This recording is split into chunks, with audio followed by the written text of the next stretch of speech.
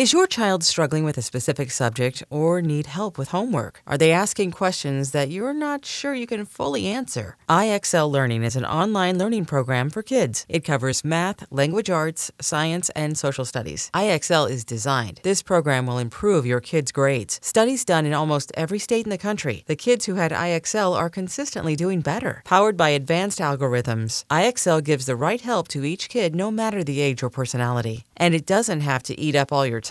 One subscription gets you everything for all the kids in your home, pre-K to 12th grade. So don't miss out. 1 in 4 students in the U.S. are learning with IXL. IXL is used in 95 of the top 100 school districts in the U.S. Make an impact on your child's learning. Get IXL now. And listeners can get an exclusive 20% off IXL membership when they sign up today at IXL.com/audio. Visit IXL.com/audio to get the most effective learning program out there at the best price. Welcome to Curious with Josh Peck. Start the show. Welcome back to the Curious Podcast. My name is Josh Peck, and I'm your host, and your name is Listener, and that's what you do. You listen. All right, guys, let's dive in. You don't need to hear me talk that much, right? Well, it's my podcast. It's kind of why you subscribe. But nevertheless, today, on today's show, Khalil Rafati. He's the owner and purveyor of Sun Life Organics, which is a health and wellness smoothie, acai bowl, everything healthy under the sun. They got it. It's I don't want to call it a chain. It's not a chain, but there are multiple locations in Southern California and Austin, Texas soon, as you'll hear on the podcast. So they're about to open up. I believe it's their 13th location. But I've always been a big fan of Sun Life Organics, and then my friend Ben Greenfield, he suggested Khalil be on the show, and after I did a bit of research about him, it felt like a great match. I mean, besides his wealth of knowledge when it comes to health and fitness and how to sort of become your best self, Khalil has had an incredible life and written a book called I Forgot to Die, and it sort of chronicles his life through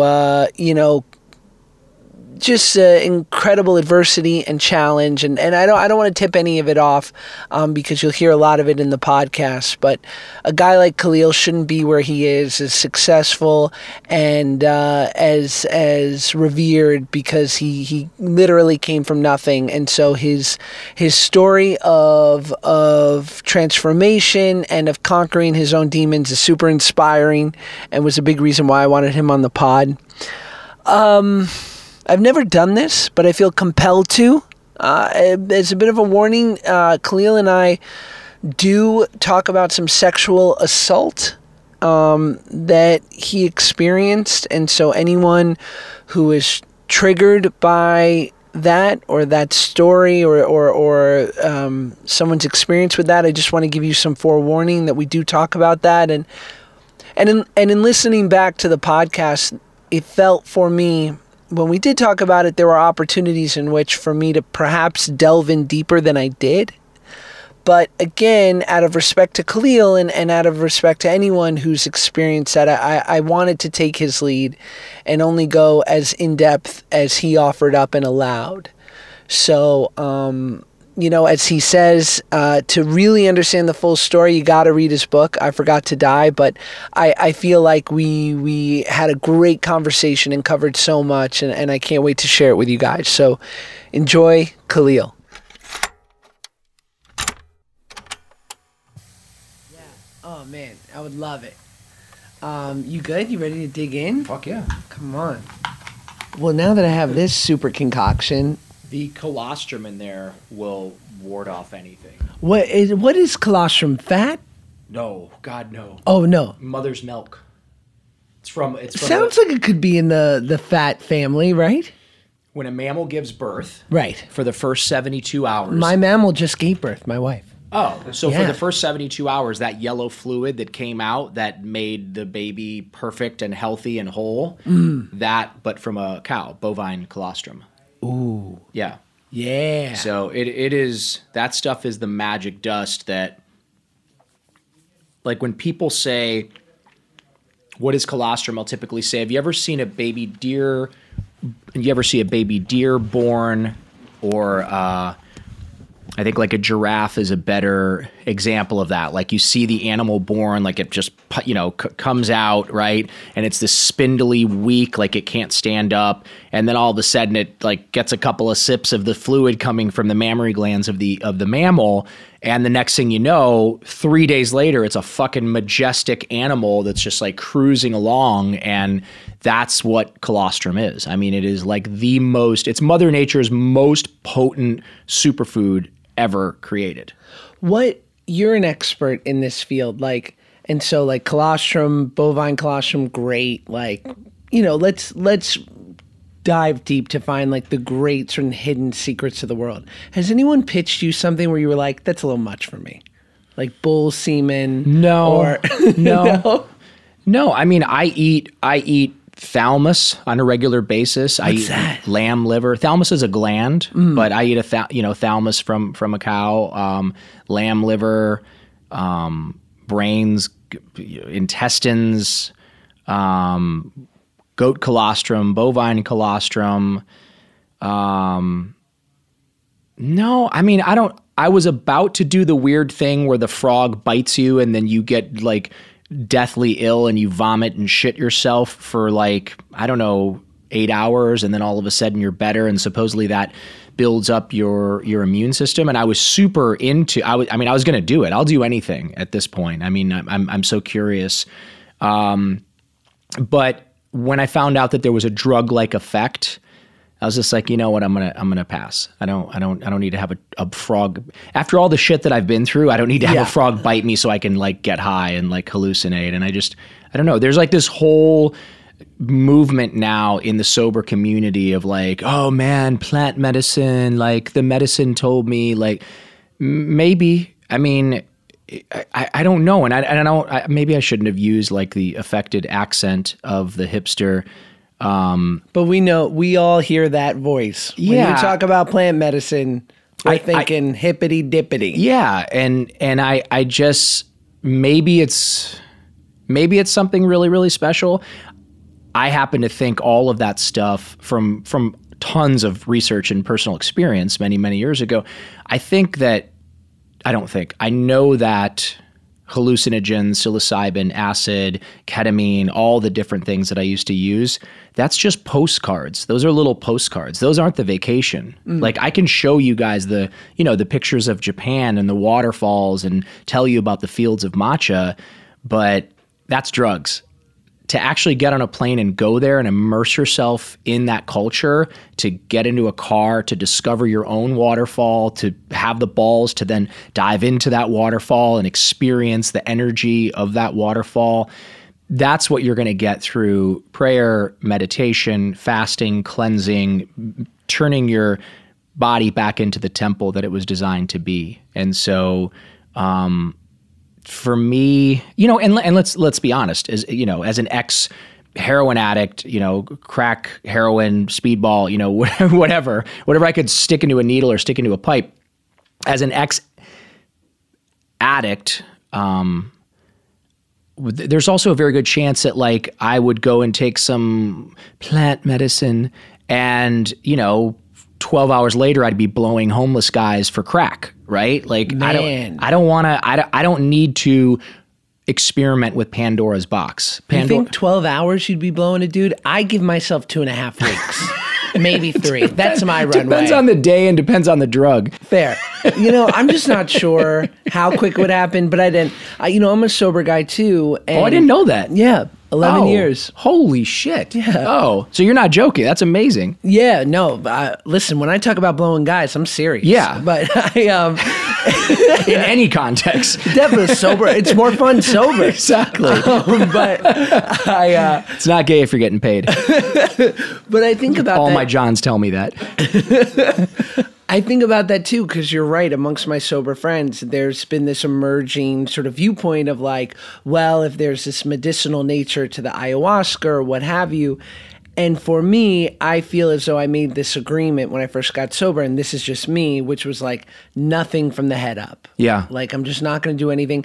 And like red wine has positive physical effects too. It helps your heart. It's good for your overall, in moderation. Yeah. It contains resveratrol, which is the substance in the grape skin that actually reverses aging. However, you don't have to have 2 glasses of red wine. You can go to Sun Life Organics and get a Fountain of Youth smoothie and have the amount of resveratrol in one of our smoothies or in a typical capsule that you can get online on Amazon. You would have to drink a case of wine to have the same, benefits. So, So it's like, did we give up that? I feel like I gave up my pass on that there are some things that can, you can benefit from some of these things. And yet I'm not willing to take the risk that the benefit will come with this sort of deluge into, blowing guys on Santa Monica Boulevard. Right? Yeah. Or San Julian. Sure. Look, if you're a quote unquote normal person, I think maybe going to Burning Man once a year and taking some sort of mind-altering substance and having a profound paradigm shift or spiritual experience is I think it's awesome. If you're somebody that once you fill in the blank, weed into a pipe or crack into a pipe or heroin into a syringe, and once you start, or booze, I guess is how most people start. Once you start, like, if you're the type of person that once you start drinking, you cannot stop drinking no matter what the repercussions are. Yeah, I feel like we've closed the door on that segment of our lives. And that doesn't mean that somebody who's been sober for a long time may not have a profound spiritual experience or paradigm shift. I know friends that personally have. However, they could have meditated, done yoga, fasted, cleansed, fallen in love, taken a trip to Bali like we were talking about earlier, swam in waterfalls, I was in Oahu with Garrett McNamara, and him and his amazing wife took me out to this like special place that no one knows about, where not like swim with dolphins like in Atlantis where you pay $250 for 15 minutes to like touch the head of a dolphin and you take the selfie and then you tell your friends that you swam with dolphins. And you're going to hell for that, right? For sure. Those sad dolphins. That shit is fucked up. Yeah. Okay. Yeah. I'm just saying. No, fucking horrible. Right. They should never be in captivity. No, they took me out. I have this giant jet ski and we go out past this one point, and as he's explaining to me, like, it's real sharky here. It's about, 40 feet deep. And I'm like, oh, wow, that's fucking crazy. I'm like looking on the side. And then he gets like a little further. He's like, okay, we're here. And I'm like, you're here for what? And he goes, well, this is where you're going to swim with the dolphins. And he's like, and I'm like, what do you mean we're going to, like, you just said it's really sharky. He's like, no, that's more over there by the point. I'm like, buddy, that's 30 yards away. And he's like, well, if there's dolphins around, you don't have to worry about the sharks because they would protect you. And that's actually true because I Googled it. Because they're like more nimble? The dolphins know you're a mammal and they will actually surround you and protect you. And sharks don't mess with dolphins for whatever reason. So wow. The dolphins came like it was scripted. And all of a sudden, they're like, what do you do? Like, go. And I'm like, what do you mean go? And they're like, go, jump in. And I fucking dove in. And when you dive in, you can hear them. You can see them. They look at you. They have these giant black eyes. And they're these amazing, massive, beautiful, majestic beasts.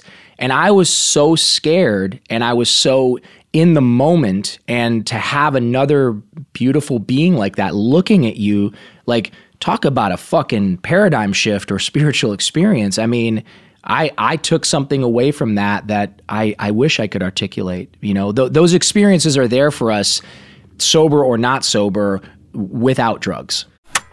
It's funny because I interviewed Aubrey Marcus for the pod, and people like him who are sort of big proponents of plant medicine and hallucinogenics. But it was funny. My most important question, the thing I wanted to ask him was, I said, when you hear about all the benefits that come from these things, is it just sort of a view into, in that I want everything to be a vaccine. I want to take it, and from then on forever, I shall never be susceptible to depression, anxiety, or any of the other trappings of being a human. Yep. And I said, my suspicion is that it's but a momentary reprieve, that it kind of shows you what's possible, but then the window closes again. You go home, you leave Peru, or you're, whatever cool spot in Venice, and the world creeps back in. And he said, you're absolutely right. It's just a momentary reprieve. And look, and let's be honest, if we could all be 6'2" and have a massively successful brand, or he probably has brands at this point, plural, to be tall and gorgeous and ridiculously fit and tough and surrounded by some of the coolest people on the planet, for him, and he's not an addict, according to him, so for him to go off and do what people refer to as plant medicine, sure, yeah, great. But for the dude like me, short, misshapen, long torso, short little spindly legs. You are a very good looking man. Now, you are in shape, my friend. I was watching your silhouette as you walked away. I appreciate you saying that, but I've struggled my whole life with body dysmorphia, and I got made fun of when I was a kid in school because my head is massive. I have a massive head. I have a really long torso. I have really short legs, and I'm sort of skinny fat. Like I got decent broad shoulders, but I got like a layer of fat on my gut. And this is something like when I'm driving around LA, I'm like a 20, 30, 40, whatever year old, woman, like pinching my gut and then punching myself in my thigh, with shame because I ate French fries last night. Like my point is this, if you're rich and you're good looking and you're fit and you have a massive success is just pouring on top of you. I know he has his challenges. I've listened to his podcast. I've heard about the whole weird open relationship. None of us could have predicted that was going to end badly.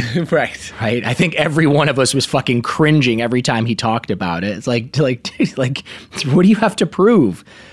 Well, it's also, I interviewed Dr. Chris Ryan for the pod, and he's sort of like, and he wrote that book, Sex at Dawn, and sort of like his deep thesis into the fact that like we are not monogamous creatures. And I was like, but how come we don't hear any of the success stories of open relationships? He's like, because if they exist, no one's talking about it. I got it again from personal experience. I've had a small handful of threesomes. Is that what you call it? 2 girls and 1 guy is a threesome. Yeah.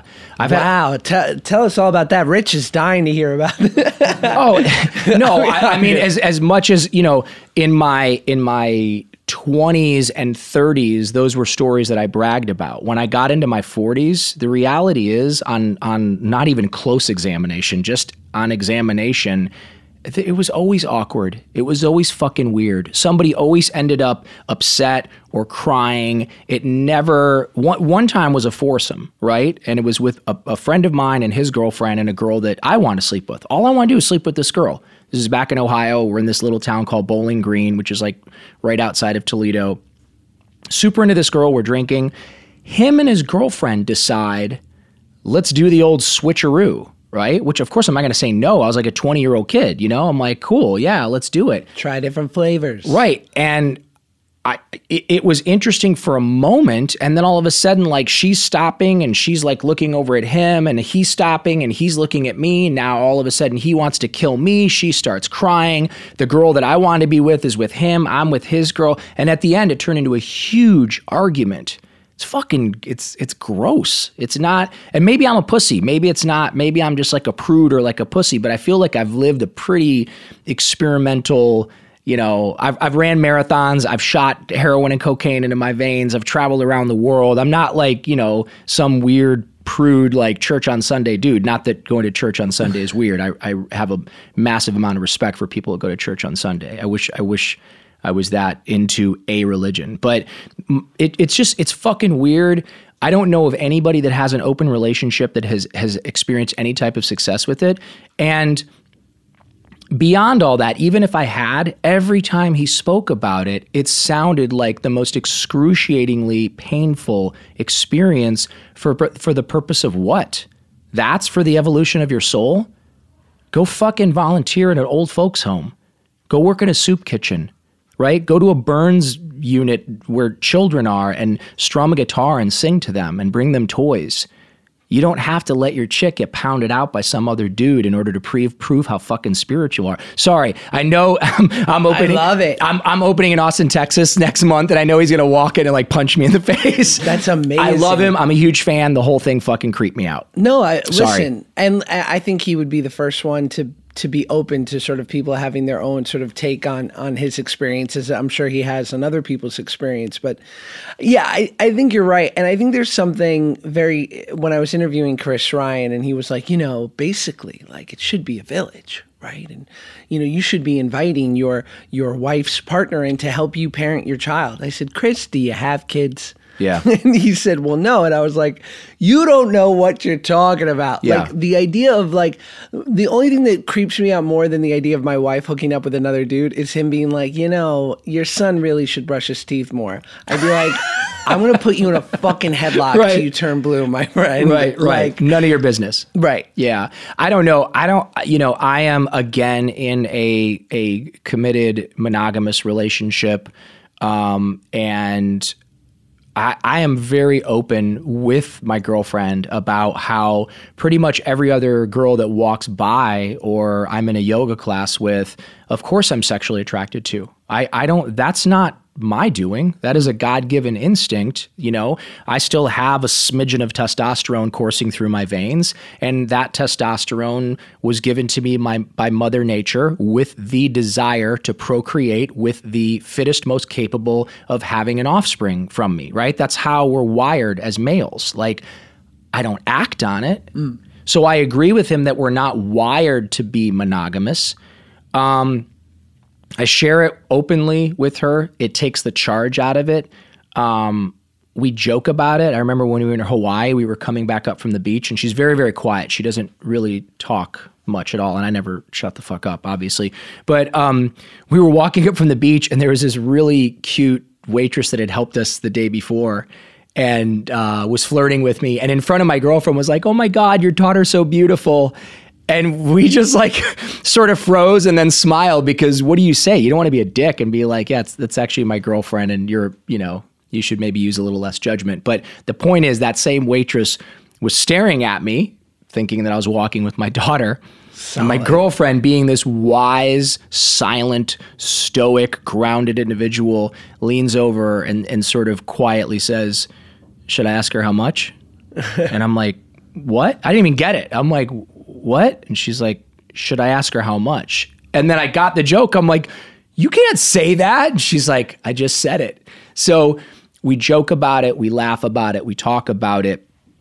I want to bang a bunch of different women because that's how biologically I'm designed. I recognize that and I move on.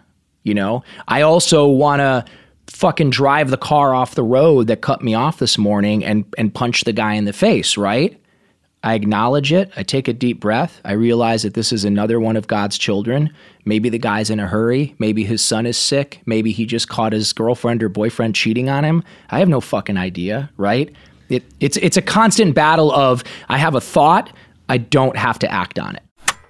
I heard someone once say in 12-step, he was like, the one place I don't put any 12-step insignia is on my car. You'll never see me with an AA bumper sticker.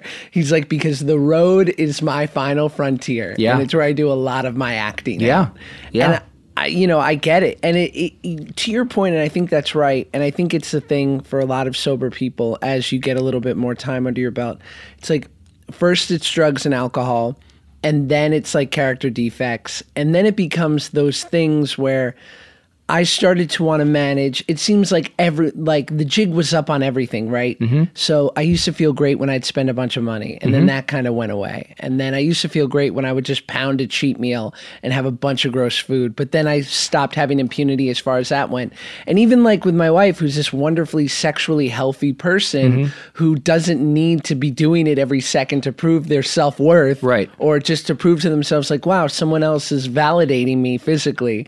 It's like even that, I feel like the jig became up on sex a little bit, because I was like, come on, Josh. Like, even though to me, I'm like, no, this is just healthy. Right. When in reality, it's like, you don't have to be doing it every minute to prove to yourself that it's actually all going to be okay. Right. And that also has to do with getting older and your testosterone levels dropping. It's not dropping, baby.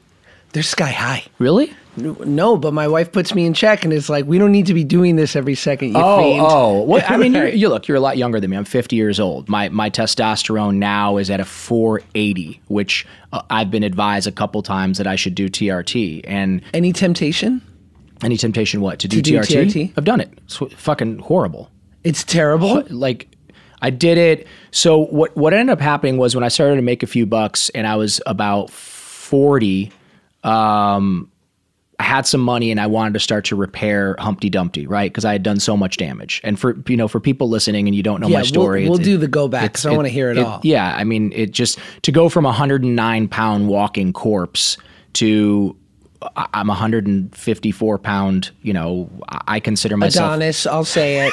somewhat I'm putting it out there. Somewhat of an athlete. I mean, I'm fairly athletic these days, and it took a village. I mean, I did it all. I did growth hormone. I did stem cells. I did TRT. I did hyperbaric chamber. I did ozone intravenously, rectally, and in a chamber, far infrared sauna, fasting, cleansing, juice cleanses, being a vegan, not being a vegan, being keto, not being keto. I've ran the gamut because I'm always searching for greatness. I'm always searching to be the best version of myself physically, mentally, and emotionally, and spiritually.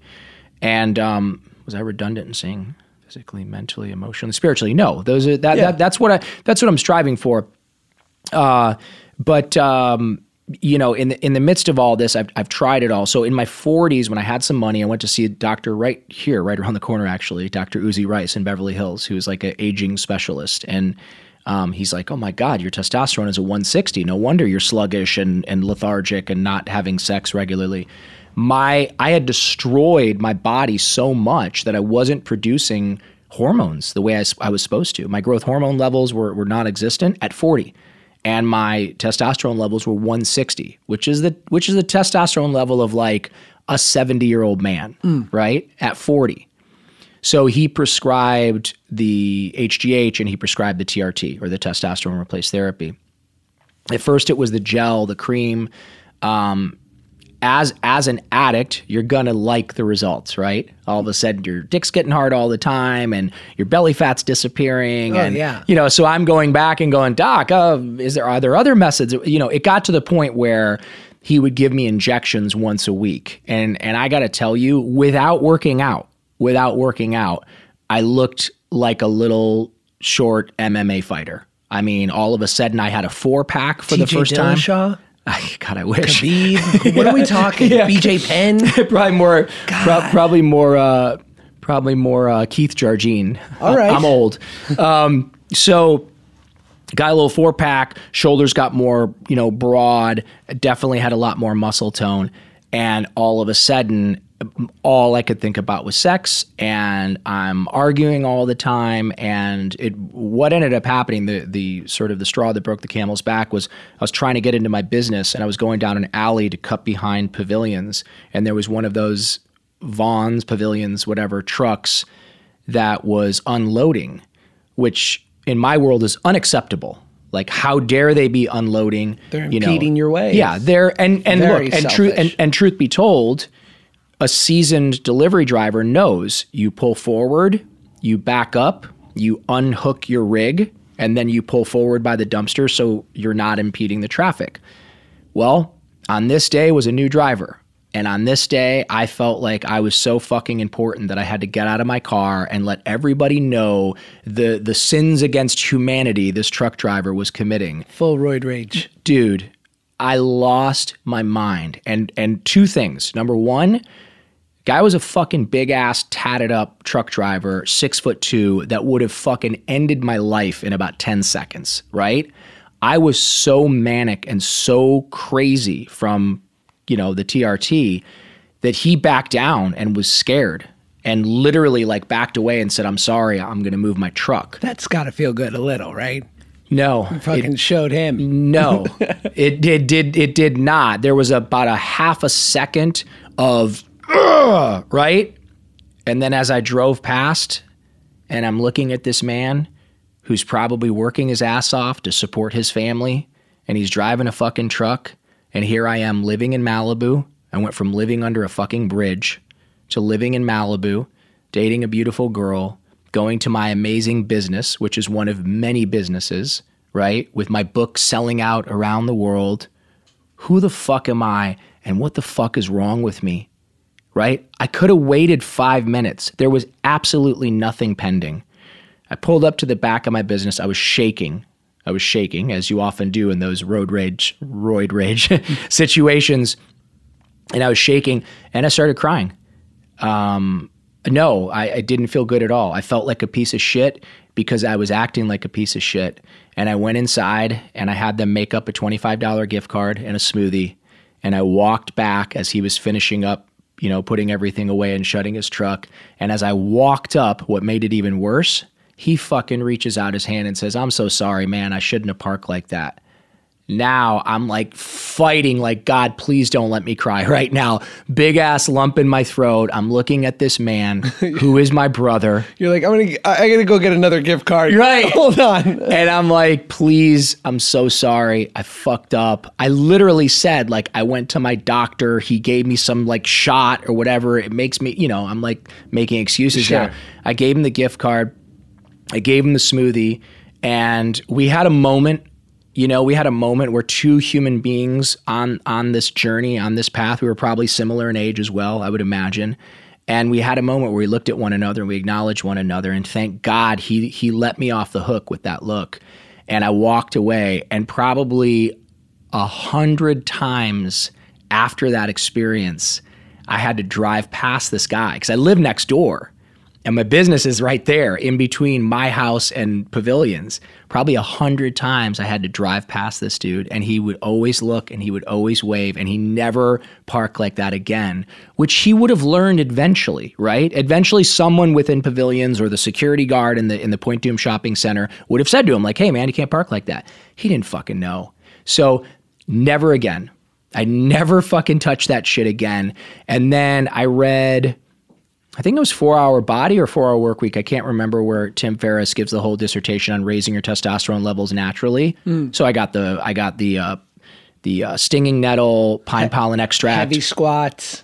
I started squatting for the first time in my life, deadlifting improperly, blew out my L4, L5. That's another story. But I found like 10 different ways to naturally raise my testosterone levels. Tongat Ali, Shilajit, pine pollen extract, stinging nettles extract. I mean, there's a million different things that you can take to naturally increase your testosterone levels.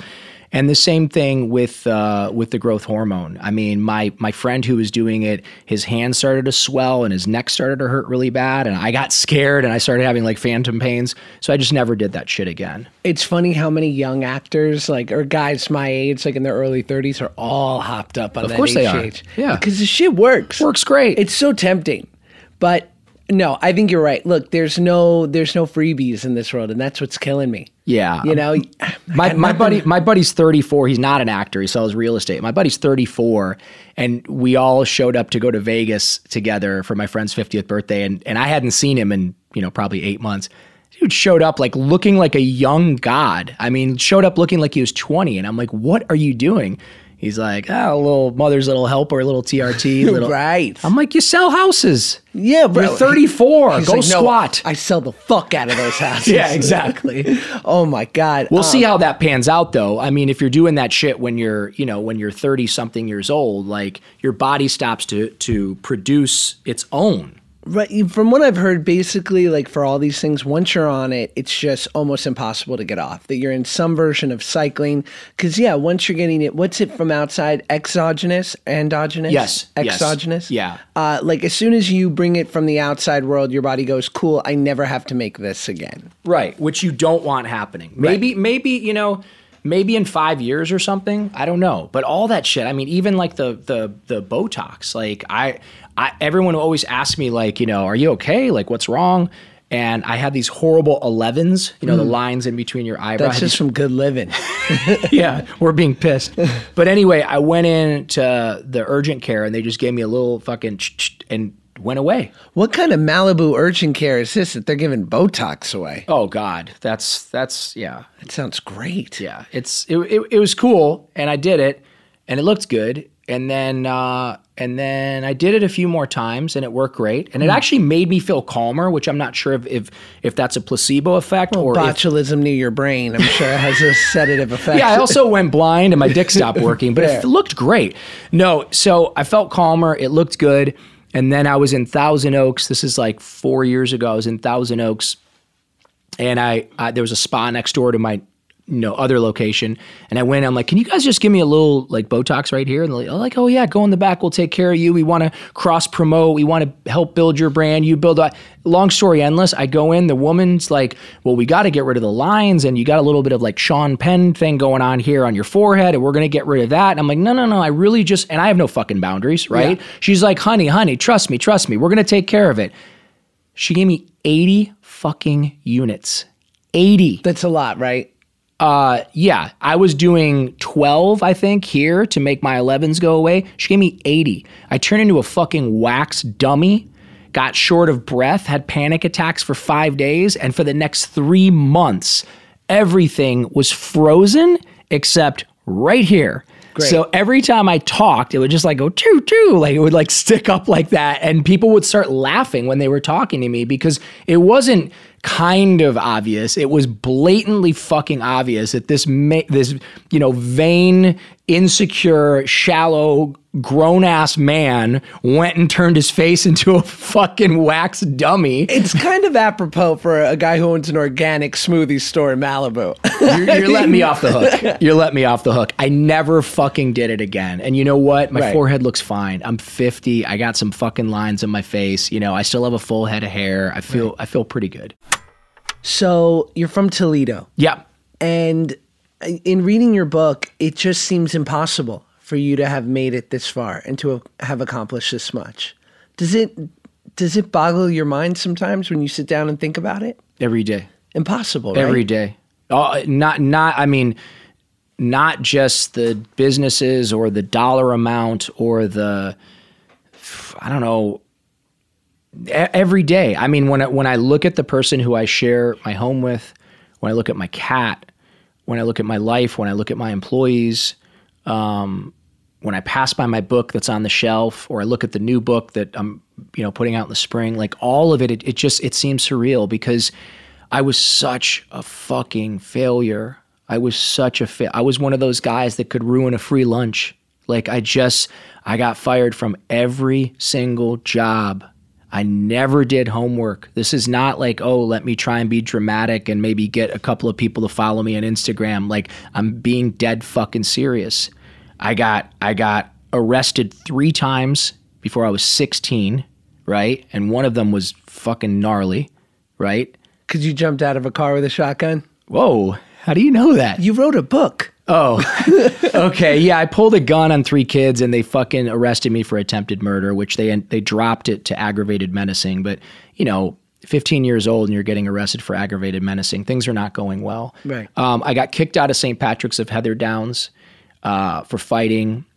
I got kicked out of Maumee Valley Country Day School before the school year even started. Like I got kicked out and I was going to go to Maumee Valley Country Day School.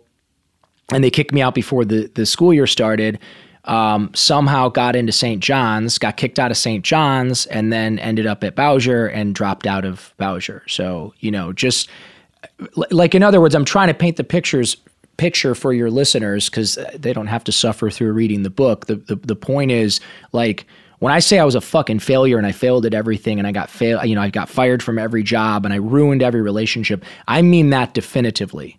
I ruined every relationship, every friendship, every job. I was just such a fucking failure. And I'm still a mess to a certain extent, right? I make lots of mistakes every single day. But when I walk into my stores, and there's going to be 14 of them next month, in Austin, Texas will be the 14th one. That's where Audrey's going to punch me in the face for making fun of his open relationship. If you're going to get punched in the face, have it in your own store. And it might as well be by a hot guy like Aubrey Marcus. Yeah. I'm sure it'll be good publicity for the store. Yeah, it'll be good all around. and then maybe he'll have me on his podcast. New business owner in Austin gets punched in the face while by Aubrey Marcus drinking a Berry Blast smoothie. Yes. So when I walk into one of my stores, the kids cheer. They cheer. They yell. They high five me. They're like excited to see me. And my customers hug me, and my customers, I have like little old ladies that like kiss me dead on the mouth. And I've got like little kids that run up and like, smoothie man. Like, you know, look, as I said the other day, I didn't cure cancer. I didn't write the great American novel. I didn't win a fucking Academy Award. It doesn't matter. For this guy sitting in front of you, I fucking did good. I did good. Very, very late in life, I got my shit together by the grace of God. The power of the 12 steps and the spiritual principles taught in this 12 steps. And I hate to sound like some fucking overzealot AA guy or 12-step guy, because the truth is I don't go to meetings. I haven't been to a meeting in years. But my first 5 to 7 years, I was at a meeting every single day, twice a day. People said, it's a cult. I said, great, I need one. People said, you're being brainwashed. I said, great, my fucking brain is dirty, right? Yeah, needs some washing. I grabbed on to 12-step programs like a drowning man seizes a life preserver. I really did. I grabbed onto it, but I didn't stop there. I grabbed onto Byron Katie's work. I grabbed onto Marianne Williamson. I grabbed onto the presidential candidate, Marianne Williamson? Yes, eventually she became presidential candidate. Okay. But I grabbed onto Krishnamurti, Bhagwan Sri Rajneesh. You know, I grabbed onto Buddhism, Hinduism, the power of Kabbalah, going to the Kabbalah Center, taking classes. I spent a month in India chanting and doing yoga. I spent a month in Indonesia chanting and going to temples and doing yoga and just sort of on this spiritual journey to go inward and to find all of those wounds, because there was a lot of wounds. There was a lot of pain. I was severely sexually abused as a child. Some of it was incest, unfortunately.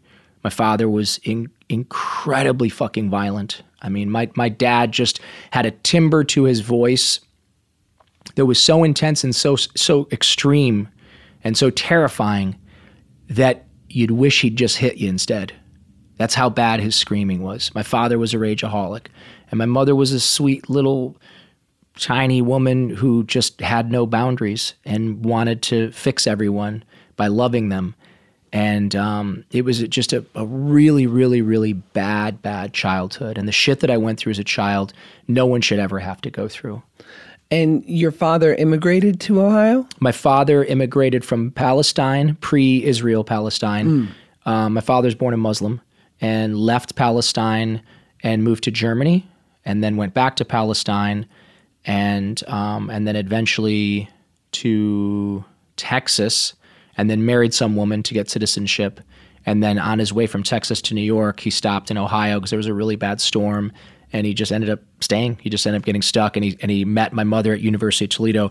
My mother is born in Poland, was born a Jew, adopted by a Catholic family, and then the war broke out.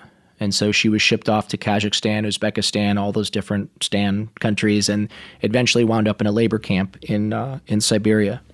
It's interesting when you talk about in your book, especially like it doesn't excuse the experience and the relationship that one has with their parents, and yet you give the backstory of your mom and your father, and you think like, how could they have ever, the trauma that they came from, how could they have ever been equipped to be fully capable parents? They couldn't. That was why it was easy for me to let them off the hook. I mean, I don't want to say easy. It took a lot of introspection and a lot of meditating and a lot of 12 steps and, driving my sponsor at the time crazy. But with a little bit of work, I could get there. I could forgive my mother because she never had real parents, and horrific fucking things happened to her. I mean, it didn't just end with labor camp in Siberia and everyone she was with dying. She ended up getting TB, and then after the war was shipped off to Sweden or Switzerland, one or the other. I think Sweden, and was in a sanitarium where they cut her fucking thyroid out. So my mom never had a thyroid, right? Which can cause all kinds of depression and anxiety and all kinds of problems with the body. And my dad, when he went back to Palestine, he had 3 kids with this woman, went to Germany, made some money, went back looking to be a hero. And when he went back, when he left, he didn't say he was leaving. And one of his brothers took pity on his wife, and he married her and had a kid with her. So now all of a sudden my dad goes back to be a hero, And here's his brother with his wife, and they have a kid. And I think my father just broke on the inside. I believe that was the crux of his anger and his discontent. My stepbrother got shoved into an orphanage by my father because it wasn't his kid. And he didn't want this kid who didn't have his bloodline in the same house as him. He had his own kid now, right? And then eventually the fucking horrible shit that they did to him in that orphanage, my mom begged and begged and begged and eventually got my dad to let him come back from the orphanage. He then did it to me, you know? So again, I was able to find some forgiveness in there. The other people, not so much. My swim coach, that took like 10 years. That took 10 years because I worshiped that guy. I looked up to that guy. I was a little boy. He was a 37-year-old man. I was, 8 years old, 9 years old. I was a child, And I talk about this at different times. Like if you're in the south of France and you're hanging out in yachts and people are doing coke and drinking champagne and there's girls in bikinis and no one's asking for IDs, If you, I'm pointing to a faceless, nameless person, not you. There's another person in the room with us. If you were in the south of France last summer and you told me a story like, oh man, I fucked up. It was really weird. I was on this yacht and this girl in a bikini and we were drinking and we ended up hooking up. And then later on I found out, she was only 16. Okay. Bad, right? But she looks like a woman. She's acting like a woman and she's at a party where women are running around in bikinis. That I can easily accept. That I can go, yeah, man, try not to do that again. That sucks. But if you're a grown man and someone's 5-year-old, 7-year-old, 9-year-old child who's completely vulnerable and you touch them, you harm them, you violate them, I want to fucking kill you, right? You cannot wrap your head around that. You just can't wrap your head around it. And to this day, like I was with my friend the other night, we were having dinner and she had her 2 children there and they're tiny. They're like little, like 7 and 9 or whatever. And there was a flash, like I thought about it and I was just like, fuck, I was his age. I was his age and those people were doing that to me. The fuck is wrong with people? Oh yeah.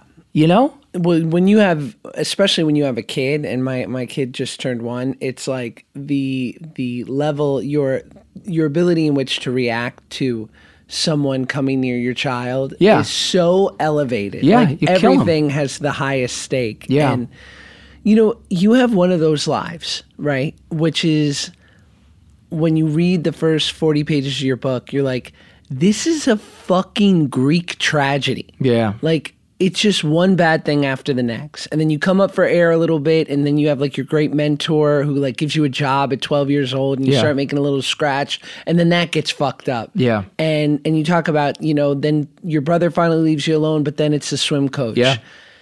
At any of these times, are you thinking, do you have a moment of realization of like, does God hate me? Yeah. Why is this my hand? Or are you just like in such survival mode, you can't contemplate the universe? It was never, does God exist? It was always, why doesn't God love me? Right. So I then learned through my mother's actions, my father's actions, and other people that I'm unlovable, that God doesn't love me, my parents don't love me, I'm just a piece of shit. So I thank God, because they say the cycle gets repeated sometimes. The cycle was never repeated in that sense, but I definitely was a monster to my girlfriends at 12 years old, 14 years old, 16 years old, 18 years old, all the way into my mid-30s, into my, I'd say 2 years sober was when I bottomed out emotionally and realized that like women are sacred. Women are sacred. I was a cheater. I was taught that men cheat.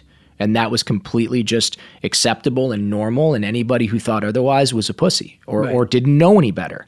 It's not true. Men don't cheat. Little boys trapped inside men's bodies cheat. But a real man doesn't cheat. A real man, in my opinion, finds the love of his life and is an honorable man, right?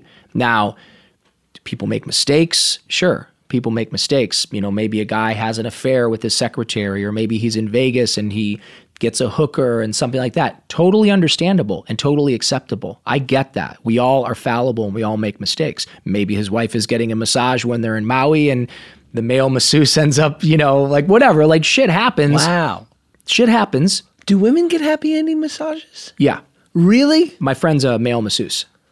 Okay, can he come on the podcast? Maybe. I'm kidding. Oh, yeah. I mean, a lot. I mean, he had... A lot? Yeah. He was a really... Kevin, are you hearing this?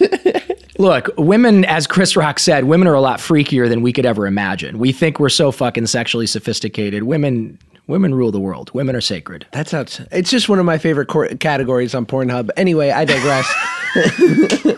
So, you know, I had to learn and understand that women are sacred. And I had to learn through the power of the 12 steps that I was never abandoned. I was never abandoned. My mom abandoned me to an extent, but my mom did the best that she could. But all the girlfriends that I cried over and fought over and smoked crack over and threw my life away over, they didn't fucking abandon me. They escaped. I was a monster. They escaped. You know, my sponsor said to me, you love a woman, don't tell her she's a fucking idiot. You love a woman, don't scream at her. You love a woman, don't fuck her sister. Don't fuck her best friend. But for me, it was like, well, she's going to leave me anyway. So I have to protect myself. It's just fucking stupid. It's just a cop-out. As with just about any rationalization or minimalization of someone's, you know, horrible fucking actions. It's funny. I remember learning early on in sobriety, and there were a couple things. One was, if I wanted to have a successful relationship, don't ask my single friends for advice. And that proved to be true, because when I would get in a fight with my girlfriend who became my wife, I'd go to my single friends and they'd be like, you got to hold your ground. Yeah. You got to lay down the law, my friend. Yeah. And then I go to my married friends and they'd be like, shut up. Yeah. Buy her a gift. Yeah. Like, You go to your married friends and they say, happy wife, happy life. right. Yeah. And it's also, and then there was an extra layer to this. And I remember this was while I was single, and I had 4 years sober. So still new, but kind of getting the hang of it a little bit. Yeah. And I remember that I would have these, you know, rendezvous with certain girls, and it was just great. And I was like very communicative from jump, to say something to the extent of like, listen, I'm not looking for anything, and if, you know, we want to have a great time, great, but I want to be clear with you from the beginning, I'm not looking for a relationship. Right. And inevitably it would always get weird, no matter what. Yeah, because they're hearing something entirely different. Well, my buddy in sobriety said something to the effect of like, you know, we become equipped. You do enough work on yourself, spiritual work, and all of a sudden you have tools that maybe other people don't. And so in these situations, it's going to become incumbent upon you to utilize those tools, even if the other person doesn't have it. For sure. For sure. And look, I mean, let's take it a step further. If you tell a very attractive woman who's typically horrendously insecure, right? If you tell a really attractive woman that you are not interested in a relationship right out the gate, she's pursuing you. That's just reality. I mean, that's Neil Strauss, The Game, like whatever. Like, you know, it's a manipulation tactic, especially in 12-step rooms, to tell a girl, young or old, hey man, I don't want to have anything to do with you. I don't want to have a relationship. I just want to have some fun, and that's it. No pressure. Of course she's going to agree, because like you, she's trying to fill a giant void inside of her chest. That, you know, I hate the term, but God-sized hole, right? Which I had to learn the hard way. That hole that's in my chest can't be filled by pussy. It can't be filled by cars. It can't be filled by Rolexes. It can't be filled by anything other than deep, deep introspection, prayer, meditation, and right actions. That's it. That's the only way we're going to fix ourselves. So how do you make it from Toledo to working for Elizabeth Taylor? That actually happened very, very quickly, believe it or not. Really? That was 6 months into living in the Santa Monica Canyon, and I was just going door to door with like a chamois and a bucket and a towel and like, you know, hi, I'd like to wash your car, you know, $39.95 a washer, you know, like most people slammed the door in my face and said, get off my property, or wouldn't answer their gate or their door. But a good chunk of people were like, you do? And I'm like, yeah. And they would literally be like, well, that's great, of course. And a good handful of them would like invite me in, make lunch for me. There was a woman named Esther. I don't know I do know what her name is, but whatever, we'll leave it out. There's a woman named Esther. I was going door to door, and I said, I'd like to wash your cars, please. I'm looking for work. And she said, you're kidding. And I said, no. And she said, well, come on in. And I said, thank you. She made me lunch. She like literally made me lunch. What was the spread? A little sandwich? Strangely enough, this is so bizarre we're having this conversation. She made, sandwiches and chips. However, she brought out persimmons, which I had never had. And she made me lemonade with yuzu lemons, which I had never had and never heard of, either persimmons or lemonade, right? This woman, Esther, and her husband, Gary, they ended up becoming my customers, and I ended up going over there once a week, washing their cars, once a month, detailing their cars, and over the years got to know them. When I got into a band and I started making furniture and then started selling drugs, I lost contact with them. And at one of the lowest points in my life, probably I'd say top 3 lowest points in my life, where I'd been up on like a 5-day, 6-day, 7-day run, shooting lots of coke, shooting heroin, but shooting anything that I could just get my hands on and put into a needle. And I hit that wall that I think a lot of addicts eventually hit when you're shooting or smoking.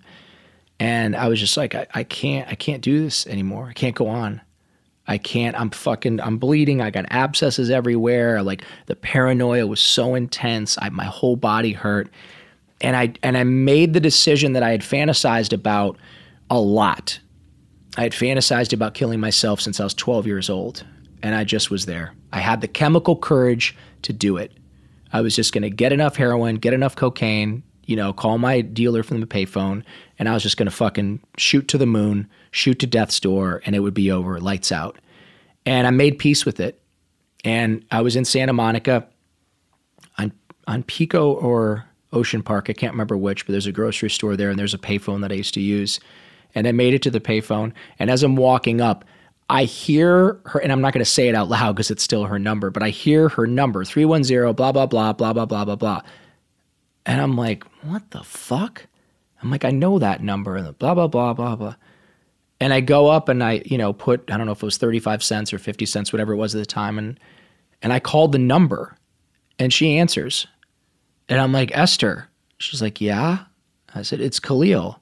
Oh, hi, honey. How are you? I haven't heard from you in so long. I said, I want to fucking kill myself. I start crying. I want to fucking kill myself. I want to kill myself. She's like, what? What are you talking about? What's wrong? Where are you? Come over. She had no idea what was going on in my life. And I went over to her house. I parked in the back because that's always where I parked when I would wash the cars. And I'm like pounding on the door or whatever. Her son comes out. He looks at me. His eyes get wild. He runs back. And I can like see him grabbing, I don't know, it was a baseball bat or a club. And then the mom comes out, like pushes him aside. He's like 16, And she comes out, she grabs him, she's like, what happened? What is going on? I had open sores all over my face, my lips, my, abscesses all over my arms. And I said, I fucked up. I lost everything. I fucked up. I want to die. I want to kill myself. I spent a couple hours there with her, just crying. And she didn't patronize me and she didn't give me advice. And eventually I kind of, I cried myself out. And she said, honey, you got to get better. You got to get better. And I said, I know, I got to get better. Now, I'd love to tell you I got sober after that. I didn't. But eventually I took a couple more beatings and there was a couple more ODs and flatlines and defibrillators and whatever. But here's the fucking crazy thing. So like 14 years ago, which was probably 6 years after that incident, I'm on 3rd Street Promenade in Santa Monica and I'm at the farmer's market. I'm with my, my cool girlfriend or whatever, and I'm buying produce and I feel a tap on my shoulder and I look and here's beautiful Esther. And I'm like, Esther. And then out loud, I said her phone number, which is really fucking weird. Like, why of all the numbers would I remember my detailing cars customer's phone number? So sorry, there's a point to this long and boring story. But the other night, I'm with my girlfriend who I'm madly in love with. We've been together for 4 years now. We live together. She's amazing. And we're on our way to this really fancy dinner to go meet this woman, Anya, who owns Belcampo. You know Belcampo? Sure. Yeah. So we're on our way to Belcampo to meet Anya. And we're super excited. And we're driving down 11th Street off of San Vicente going towards Wilshire because Belcampo's on 11th and Wilshire. And we're driving down 11th Street. And I look to my right and out loud, I say Esther's number because what's on my right is Esther's house. And I call the fucking number and she answers again. And her husband's there. And she's like, "Oh, honey, we watch you on Instagram. We're She's so like, you don't want to kill yourself again, do you? I can't take it anymore, Khalil. Lose my fucking number." One time, but now it's getting ridiculous. No, so over the years, we've stayed in contact and her and Gary, her husband, follow me on Instagram and follow me on Facebook. And, he always he's Japanese, so he always gives me this grounded, beautiful Japanese advice. And I'm not sure what she is. She's Hawaiian or Spanish or Mexican or something, but just beautiful and dark. And she always gives me her like maternal advice. And it's just fucking cool. Life is amazing. So you walk through this, incredible journey and ups and downs and a lot of downs. How does it end or really begin at Sun Life Organics? I think if people are genuinely interested in that, they will have to unfortunately read the book because there's a lot of stuff in there. There was a lot of overdoses, a lot of jail, a lot of everything. And Sean, the masseuse, strangely enough, the one that was, Yeah, happy ending Sean. Yeah. Sean is like a hippie Volkswagen bus driving yoga teacher masseuse, very athletic, very cool guy, vegan guy. When I finally came up for air and I threw in the towel and I surrendered and I joined the winning team in 2003, I was still homeless. I still had nowhere to go and I was still penniless. And I remembered his number. I have a memory like an elephant, by the way, but I have no short-term memory. So I can't fucking remember your name right now. Wait. Yes, I can. Scott. No. Scott. Yeah, okay, Scott. perfect. Okay, I can't remember your name. I'm sorry. Kevin. I called Sean's number and he just as if this was set up beforehand. He's like, "Where are you? Give me the address. I'll be right there." I was staying at this dude. I met this dude in NA and he was letting me crash on a sofa and, had to raise my hand at a meeting and say, "I need a couch commitment." Yeah. And Sean drove up to the top of Topanga Skyline up in, the top of Topanga. And he brought all these jars of burdock juice and celery juice and carrot juice. And then he brought all these raw nuts and wheatgrass and turmeric, all this nasty shit. And I'm chain smoking, drinking Gatorade and eating Wonder Bread with government cheese, right? I'm staying at a biker dude's house. Sure. And he's like, no, you need to eat this stuff. And I ate it and it tasted fucking horrible. I mean, it tasted like hot garbage. However, two things happened. I felt a surge of energy. I felt that life force entering my body. And I expelled, oh God, I don't even want to go into detail, but the shit that came out of me later that night and then the following morning was unholy. I mean, it was like a fucking exorcism, what came out of me. And I called Sean back and I said, "Hey man, I don't have any money. I'm sorry. I'm fucked right now, but can you bring me more of that stuff?" And he would just come up every few days and he would massage me. No happy endings, unfortunately. Sorry to disappoint the listeners. The listeners just wrote in. They're disappointed. It's fine. He would massage me and he would bring me these juices and he would bring me these, raw nuts and all this stuff, goji berries and raw cacao beans and bee pollen, colostrum. That's where I learned about colostrum. And he just fucking nursed me back to life. And I, being a good addict, I just switched ingredients. I literally went on this mad pursuit.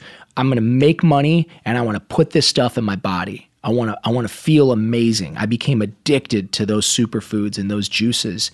And I took any job I could. I cleaned apartments. I washed dogs at Sherman's Place. I walked dogs for Cindy Landon and Lou Gossett Jr. And they all just when you see some dude and he's fucking banged up and he's willing to work really hard, because no one wants to work in LA. Right. I don't know where you listeners are, but no one out here works. Everyone fucking hangs out on Abbot Kinney eating $18 avocado toast. You go to a coffee bean at noon, it's packed. What are you all doing here? No one works. Yeah, so I was willing to work, and when I worked my ass off, these people recognized that effort, and they did more than throw me a few bucks here and there. I mean, some of them really, Cindy Landon really, she's Michael Landon's widow. and just a beautiful angel of a woman. And Lou Gossett was the dude from Officer and a Gentleman. Sure. They really, really, really helped me out and like did that, like, you know, where you put your hands together and you give somebody a boost over a fence. Like they did that for me multiple times. And a lot of people did that for me. My sponsor, eventually my sponsor, Robbie, let me move into his place. And again, long story endless. Read the book if you're really curious about the details. But I was working at two rehabs. I was working at the Canyon and the Malibu Ranch, walking dogs. I was a Manny for Billy Bob Thornton's kids, Willie and Harry. Solid. Coolest fucking kids ever. So I would go take them boogie boarding during the day, and then I would work the night shift at one rehab, and then I worked the morning shift at another. And, you know, I got by. I don't know how I did it. I don't know how I worked 20 hours a day, 7 days a week. I mean, I definitely was like nodding off on the job a lot at the overnight shift at the rehab. I ran on adrenaline and fear. Not much has changed. And you know, an inspiration and a lot of self-help stuff, Think and Grow Rich and the power of positive thinking and The Secret. And I was just one of those dudes that like give me, whether it's burdock juice or the book The Alchemist or the book Siddhartha, or give me a pick and a shovel, or give me a paintbrush, or give me a bucket and a chamois. Just give me anything that's going to bring me something good, something tangible, and I'm just going to fucking take my genetics, my Muslim, Jew, Arab, Polish, strong, Eastern European, Middle Eastern genetics, and I'm going to go to work like I'm going to go to work like 10 fucking men. And I did. And I saved every penny and I invested every penny. And I was very, very frugal, thank God. And I got really lucky with silver and gold. I was buying silver and gold when it was like 400 an ounce gold, and silver was $8 an ounce. And if anybody knows anything about, you know, numismatics or precious metals, over the next 5 years, they went parabolic, and I got really lucky. And I ended up opening up a place called Riviera Recovery, which is an amazing transitional living program and rehab. And then I started Sun Life Organics in 2011, and Riviera Recovery I started in 2007 on a shoestring and a prayer. And Sun Life Organics I started in 2011 with a loan from a dude that most people would never borrow money from. Lou Gossett Jr.? No. No, I'm kidding. No. Lou probably would have given me the money. No, a dude that you just don't mess with. A guy that, like, had I not paid him back, you know. Say goodbye to your knees? Yes. Solid. Yeah. Sometimes you got to do that. Yeah. Okay, so with the time we have left, I have last two questions. Do you have like five-ish more minutes? Yeah, take your time. Yeah. I got leave in 15. Go ahead. Okay, first question is, someone with your background and like knowing all of the good shit that goes into smoothies and superfoods and whatnot, what would you say is the most underrated superfood, like, or the most underrated supplement that people are not utilizing enough, and the most overrated, like, get over this, kale ain't the shit, or whatever that version is? I'd say the most underrated or underutilized would be a good greens powder, which most people are spending $120, $130 on a greens powder, which, because, you know, we listen to podcasts and we need to get them sponsored, and we need Athletic Greens. Yeah. So, well, I'm not going to mention any names, but the point is you can go online and you can find things like Pure Synergy powder or Vita Mineral Greens for half the price. And it's 10 times better. So sorry, guys. I hope I don't start a podcast someday and need a sponsor. But I would say everyone should be using a greens powder and then switching it up. And there's nothing wrong with Athletic Greens or any of the other ones out there. They're all great, but just switch them up. Use them for a couple months and then go to another one. And then you can always go back to one that's your favorite, but never use the same one over and over again because they're all formulated differently. I particularly love Pure Synergy powder. I brought myself back to life with that stuff. They won't give me a wholesale discount to sell it in my store, and I sell it anyway. That's how fucking good it is.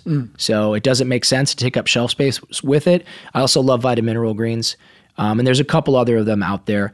Almost everyone is dehydrated. I'd say 80% of people are dehydrated. Almost everybody is magnesium deficient. People need to get magnesium. People need to drink good, clean, pure water, not out of plastic bottles. It's just really fucking bad for you, really bad for the planet. Fish oils are amazing. A good protein powder everybody should have. I really feel like we're so busy and we live on our phones now and we drive and we're texting and podcast and emailing and all that stuff. Find a place like Sun Life. You don't have to come to my place, but make sure it's 100% certified organic. 90% of what you see out there, regardless of what you believe, it's not organic. And the answer you're going to get if you ask is, well, we use organic whenever possible. That is an absolute fucking lie. You cannot be kind of pregnant. You cannot be kind of sober. You can't be kind of organic. You're organic or you're not. We live in sunny Southern California, and 80% of the country's produce comes from sunny Southern California. Organic is always possible. If someone is telling you otherwise, they're lying. So you're safe at Air One. You're safe at Belcampo. You're safe at Sun Life Organics. Find some other places that are near you that are safe, or make it at home. Better yet, if you have the discipline. I don't have the discipline. That's why I opened a juice bar. I fucking hate cleaning out juicers and I hate cleaning out blenders. It's probably the worst thing ever. Terrible. It's terrible. Oh my God. Yeah, crabs are worse, but... Well, listen, we've all had the gamut of STDs. Am I right? I'm looking at you, Kevin. But my engineer is going to report me for sexual harassment. Yeah. All right. Wait, really quick. What's most overrated? What do people have to get over in the supplements world? I don't think you should be taking advice from anybody that claims they're a medical medium, that it has no type of formal training, and that is not a doctor or a nutritionist or any of those things. I would be very hesitant to take medical advice. Here's the ironic part. That guy has helped more people than most because everyone is fucking dehydrated, right? So what we typically do is we go to sleep with a big meal in our stomach and we're already dehydrated, right? And then while we sleep, we lose a bunch of water through breathing and through sweating. Everyone sweats when they sleep and you lose a lot of air through just breathing, right? When your body goes into REM sleep and deep sleep, you're naturally getting rid of a lot of water. We wake up like fucking little raisins. We are so dehydrated. And what do? Take selfies in our bathroom mirror because it has the best lighting. Am I wrong? Am I right, Kev?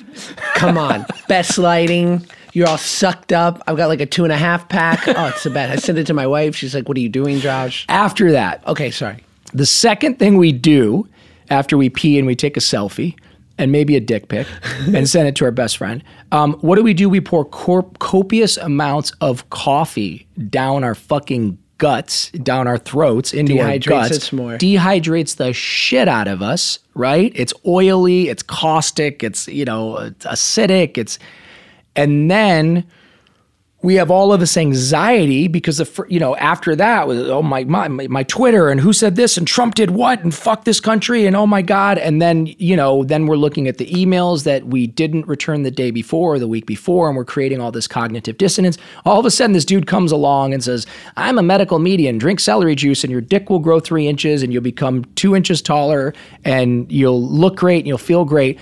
And all these people started getting up in the morning, and instead of drinking coffee, they started drinking celery juice. Lo and behold, their inflammation went down.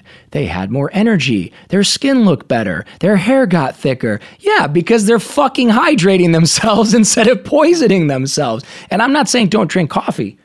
Drinking coffee right now, right? When you get up in the morning, first thing, get a liter of water. Take a little tiny pinch of sea salt, or not. Take a little squeeze of lemon or not, but most importantly, get that water into your body. If you get up in the morning and you hydrate your body and you just stretch a little bit, you take a moment before you turn your phone on, before you get your self-righteous indignation about the Democrats doing this or the Republicans doing that, just learn to sit and be still and listen to the sound of your breath for 5 minutes and thank God. You can do it walking or you can write it. I do it walking. I thank God. Thank you, God, for this perfect health. Thank you, God, for this perfect wealth. Thank you, God, for this perfect love. Thank you for the roof over my head, the clean water that I get to bathe in. Thank you that the fact that I'm still ambulatory and I'm able to move around. Thank you for all the wonderful opportunities that are coming my way. Thank you for the massive abundance and prosperity that is coming to me now.